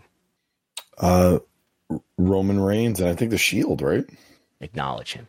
Roman Reigns. I think a lot of what has to do with this is the emergence of new stars in the Shield. That definitely helps, and maybe it's an underrated part of this. But I think the W Network, making pay-per-views, heightening the reach of pay-per-views is what you would say. That's what one would say. So many more people. I mean, this is my experience, and maybe I'm projecting my personal experience here. I don't know if you had a similar experience, Gull, but I started to watch pay-per-views where I definitely was not watching them that much at the time. So 2014, 15, and 16, web search is up year over year until 2017, after which it has been down by about 20% every year through 2021. And what we're looking at, for people watching on YouTube, what we're looking at with the 2022 row, I would take with a grain of salt because we're only partly through that year, obviously, as anyone with a calendar knows. So what's been happening since 2007? I'm sorry, 2017. Down 20%, down 21%, down 19%, down 23%, down 20%. What's going on here? I mean, there's not another new megastar. Let's just say that. We've had Roman Reigns, but have we established a new megastar in that time period? We have not. Yeah. Why not? What are they? They don't want to create stars. Right? It's the brand. The brand is the star. The brand is the draw. And they specifically don't want to create stars. Is that true? Yeah. I mean, I will say, it might be something that they're not outright saying, but probably in the back of their heads, no one person is bigger than a company. You remember when one person has been bigger than the company, it's put them in bad positions. Like Hogan leaving and Austin not showing up in 2002, and when I think that they do want to create stars, and they kind of tried with Drew. I think Roman Reigns is being elevated more than ever lately. I think there are certain risks to having stars be really big stars, and then they can go away, whether it's The Rock or John Cena now. But why not create a steady flow of stars so you can continue to strengthen your consumer metrics, which can continue to strengthen the argument that you can make to business partners if that's all you care about, or that's the main thing that you care about, because that's the main area that you're getting your revenue from. You can make great arguments to business partners if your consumer metrics are super strong, but they haven't. I don't know why though, because Vince is doing a great job and he listens to the people. So maybe it's maybe it's the fans' fault. And if it's not the fans' fault, maybe it's the talent's fault. Right? Goal is very distracted. I am just kind of all over the place. Like, we haven't had any controversial comments though in a while. Okay. But I want to make sure I don't lose track of the super chats. Okay. Anyway, I'm here. Okay. YouTube this week, the most watched clip on YouTube. I'm having some issues with my script this morning, but as of 3 a.m. last night, the most watched clip on YouTube through 24 hours was Ronda Rousey and Sonya Deville in a match that they had on SmackDown with more than 1.1 million YouTube views, 1.2 million as of 3 a.m. last night. Damian Priest turning heel and Edge turning heel in successive segments on Raw are number 2 and number 3. So that's what we have. Not until the Death Triangle summons Eric Redbeard from Rampage do we get an AEW clip. So there's that. I continue to, on Live TV Ratings Talk, sort of compare YouTube clips to quarter hours and seeing some corroboration there. So maybe we're on our way to finding out who's a draw. But tell us about the deal that WWE announced with A&E this week. Yeah, so today announced a multi-year expansion of the successful programming partnership with the commissioning of more than 130 new hours of premium WWE-themed series and specials to air exclusively on A&E platforms to be distributed worldwide by A&E networks. The multi-platform partnership includes 35 new episodes of the genre-defining Emmy Award-winning franchise Biography, featuring documentaries on legends of WWE. Last year's Biography WWE Legends episodes drove Biography to become A&E's most watched series in 2021. WWE is also beginning production on 24 new episodes of the original series WWE's Most Wanted Treasures, which will air over multiple seasons. The first season of WWE's Most Wanted Treasures wins A&E's most watched new series of the year. A&E also has ordered 40 hours of the new series WWE Rivals, which is a working title.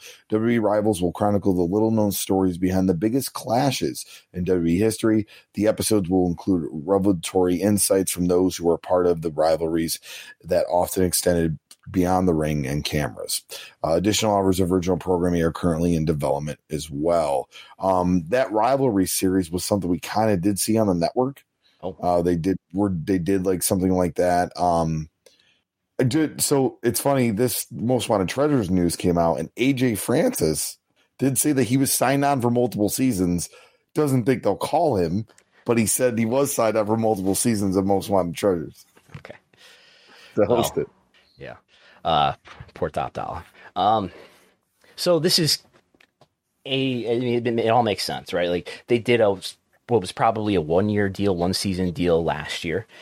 The Biography episodes performed pretty well in terms of ratings. Most Hidden Treasures did fine, I think.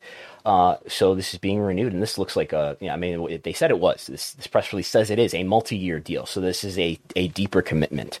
And this just explains why you've seen less original content on the W Network, because I can certainly imagine Nick Khan making the argument, why are we putting things out onto the network when what are we really getting from partners like Peacock? What are they really paying for? They're paying for the backlog of the library, and they're paying for the premium live events that happen monthly.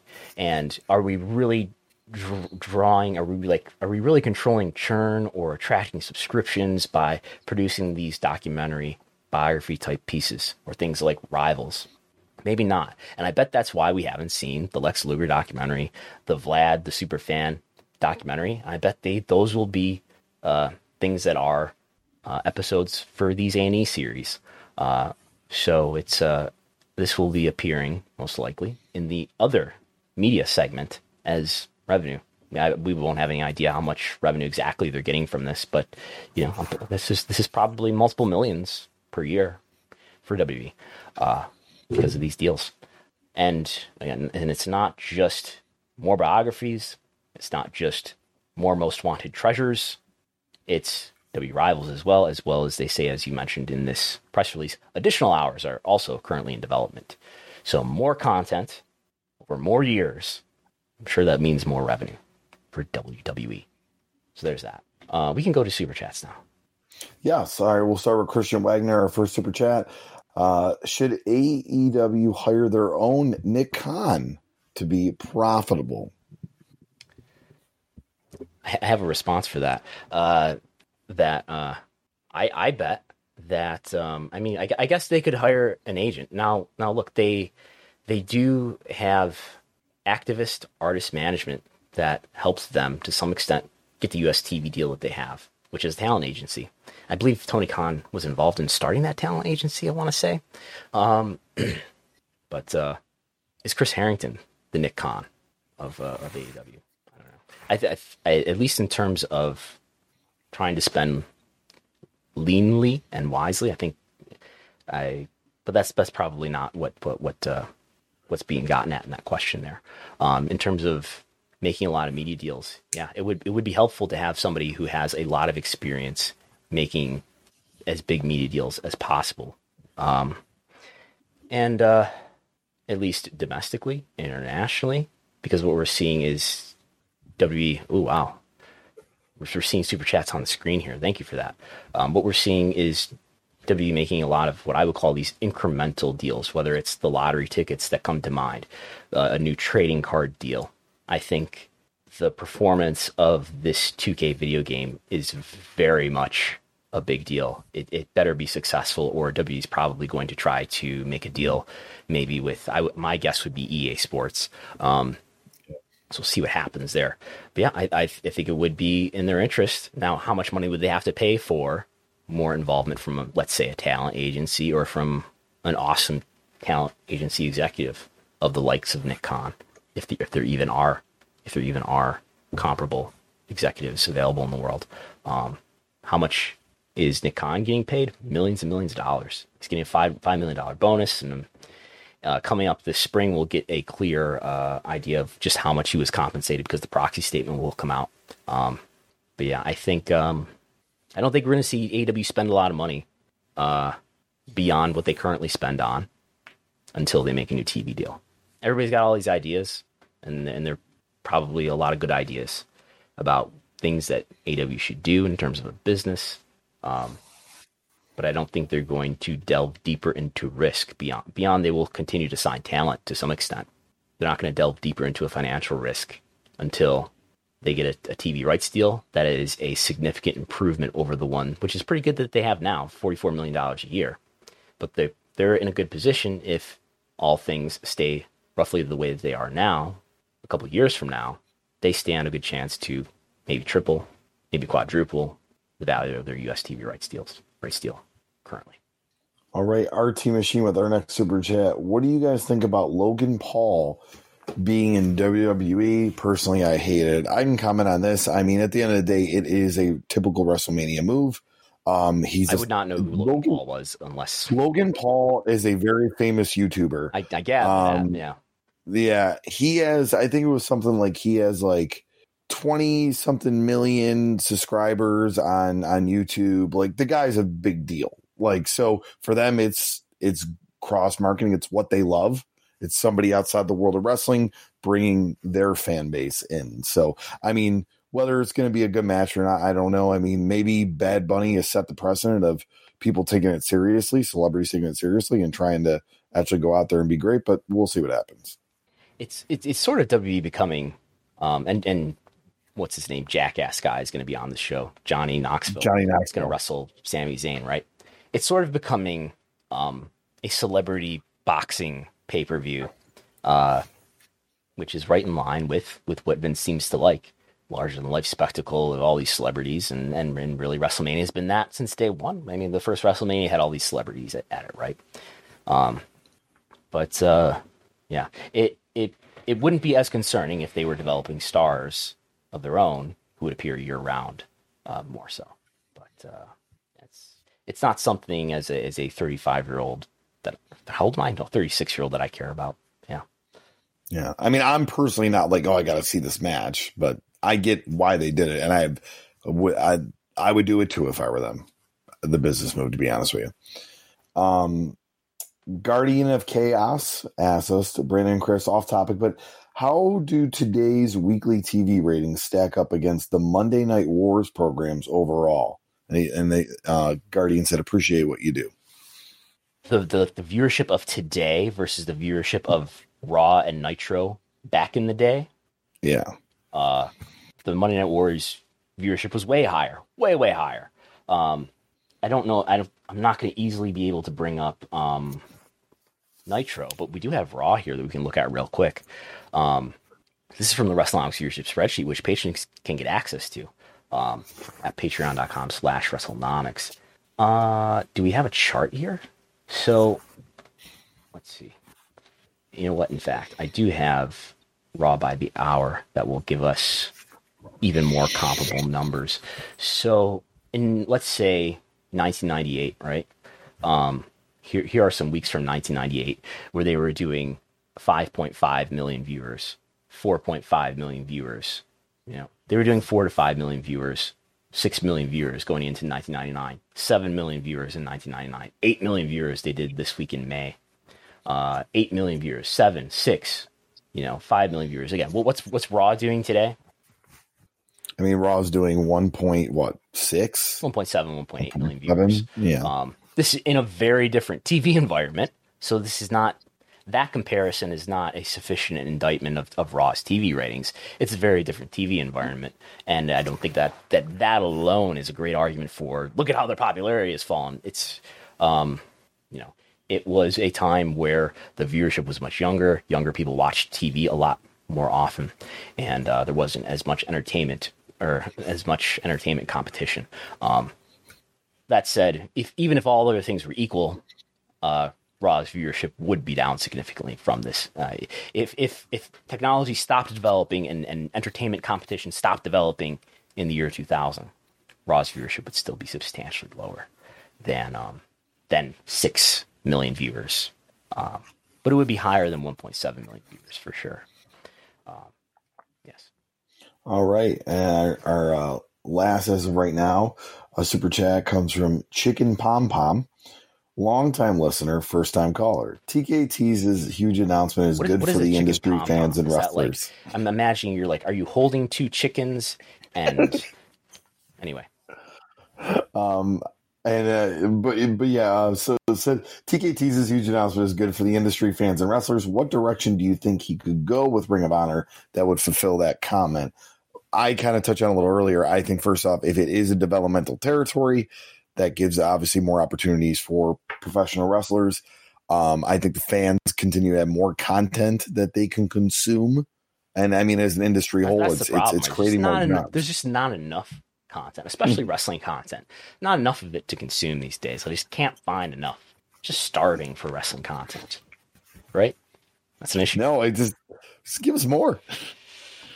I don't think you have to expect fans or most viewers, audience members, fans to consume all of your content. I mean, vast majority, very few people relative to the Dynamite audience are consuming Dark, right? But anyway, the core of the question is how can Tony Khan live up to basically what he's kind of promising here with Ring of Honor?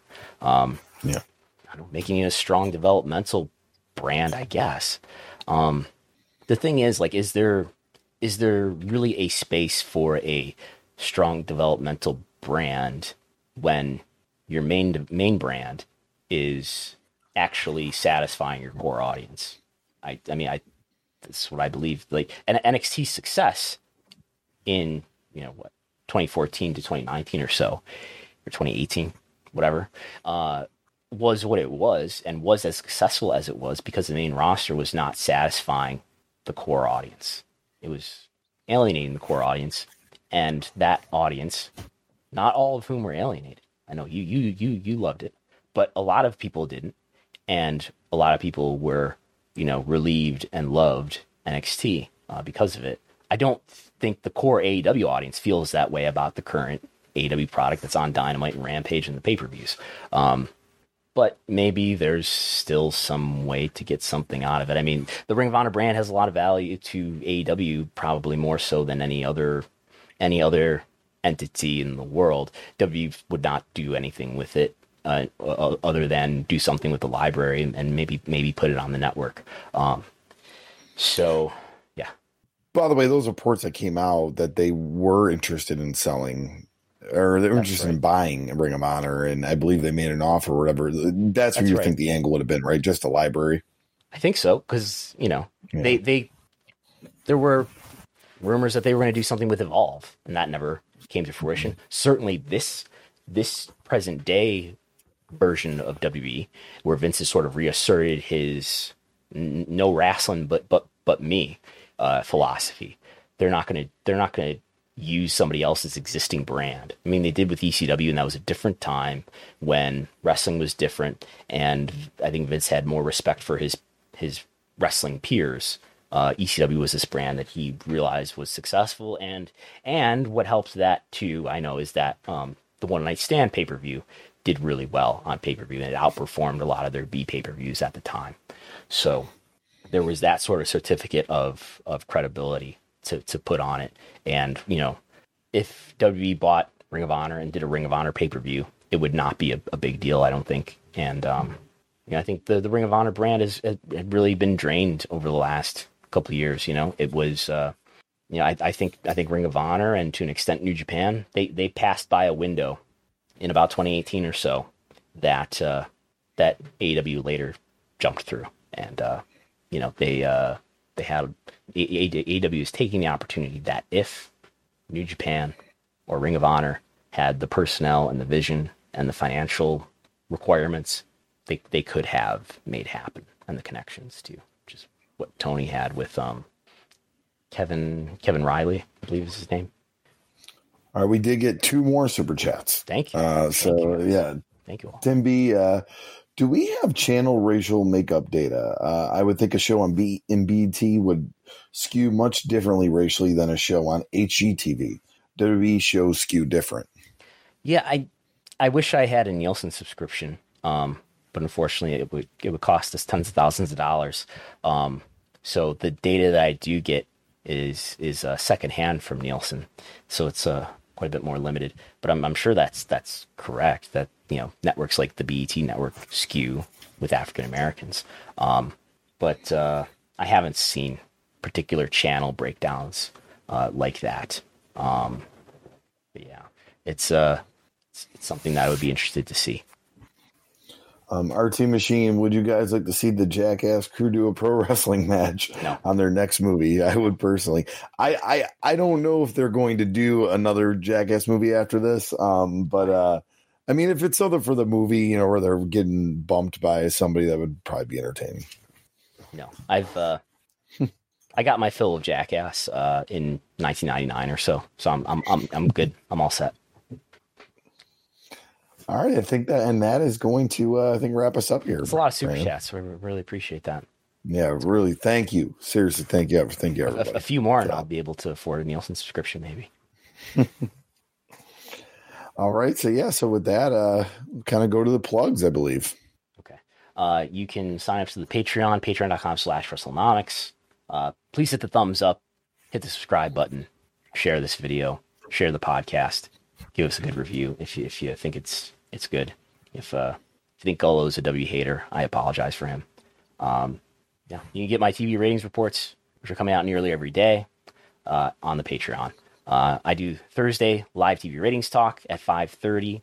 I did it on Friday because the ratings were delayed this week. We got merch at store.postwrestling.com. You can play the WrestleNomics ratings game in the Post Wrestling Discord and the WrestleNomics channel.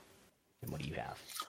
So podcast side of things, Rediscovering Indies. If you haven't caught it yet, catch part 1 of our Burt Prentice deep dive, where we talk about the promotion career of Burt Prentice. And just from 91 to 94, he ran like 6 promotions.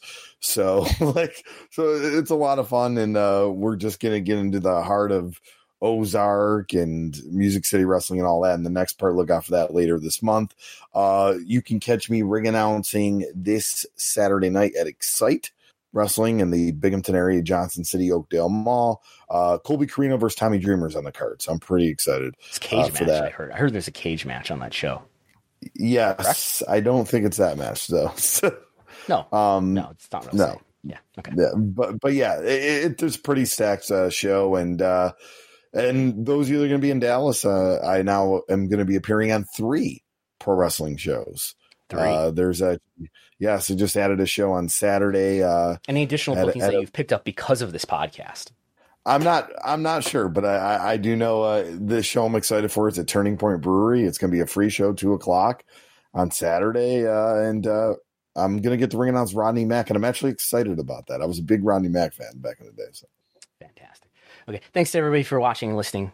I will see you on Thursday. We'll see you back here Sunday at 11 a.m. Eastern. Say goodbye to your credit card rewards. Greedy corporate mega stores, led by Walmart and Target, are pushing for a law in Congress to take away your hard-earned cash back and travel points to line their pockets. The Durbin-Marshall credit card bill would enact harmful credit card routing mandates that would end credit card rewards as we know it. If you love your credit card rewards, tell your lawmakers, hands off my rewards. Tell them to oppose the Durbin-Marshall credit card bill.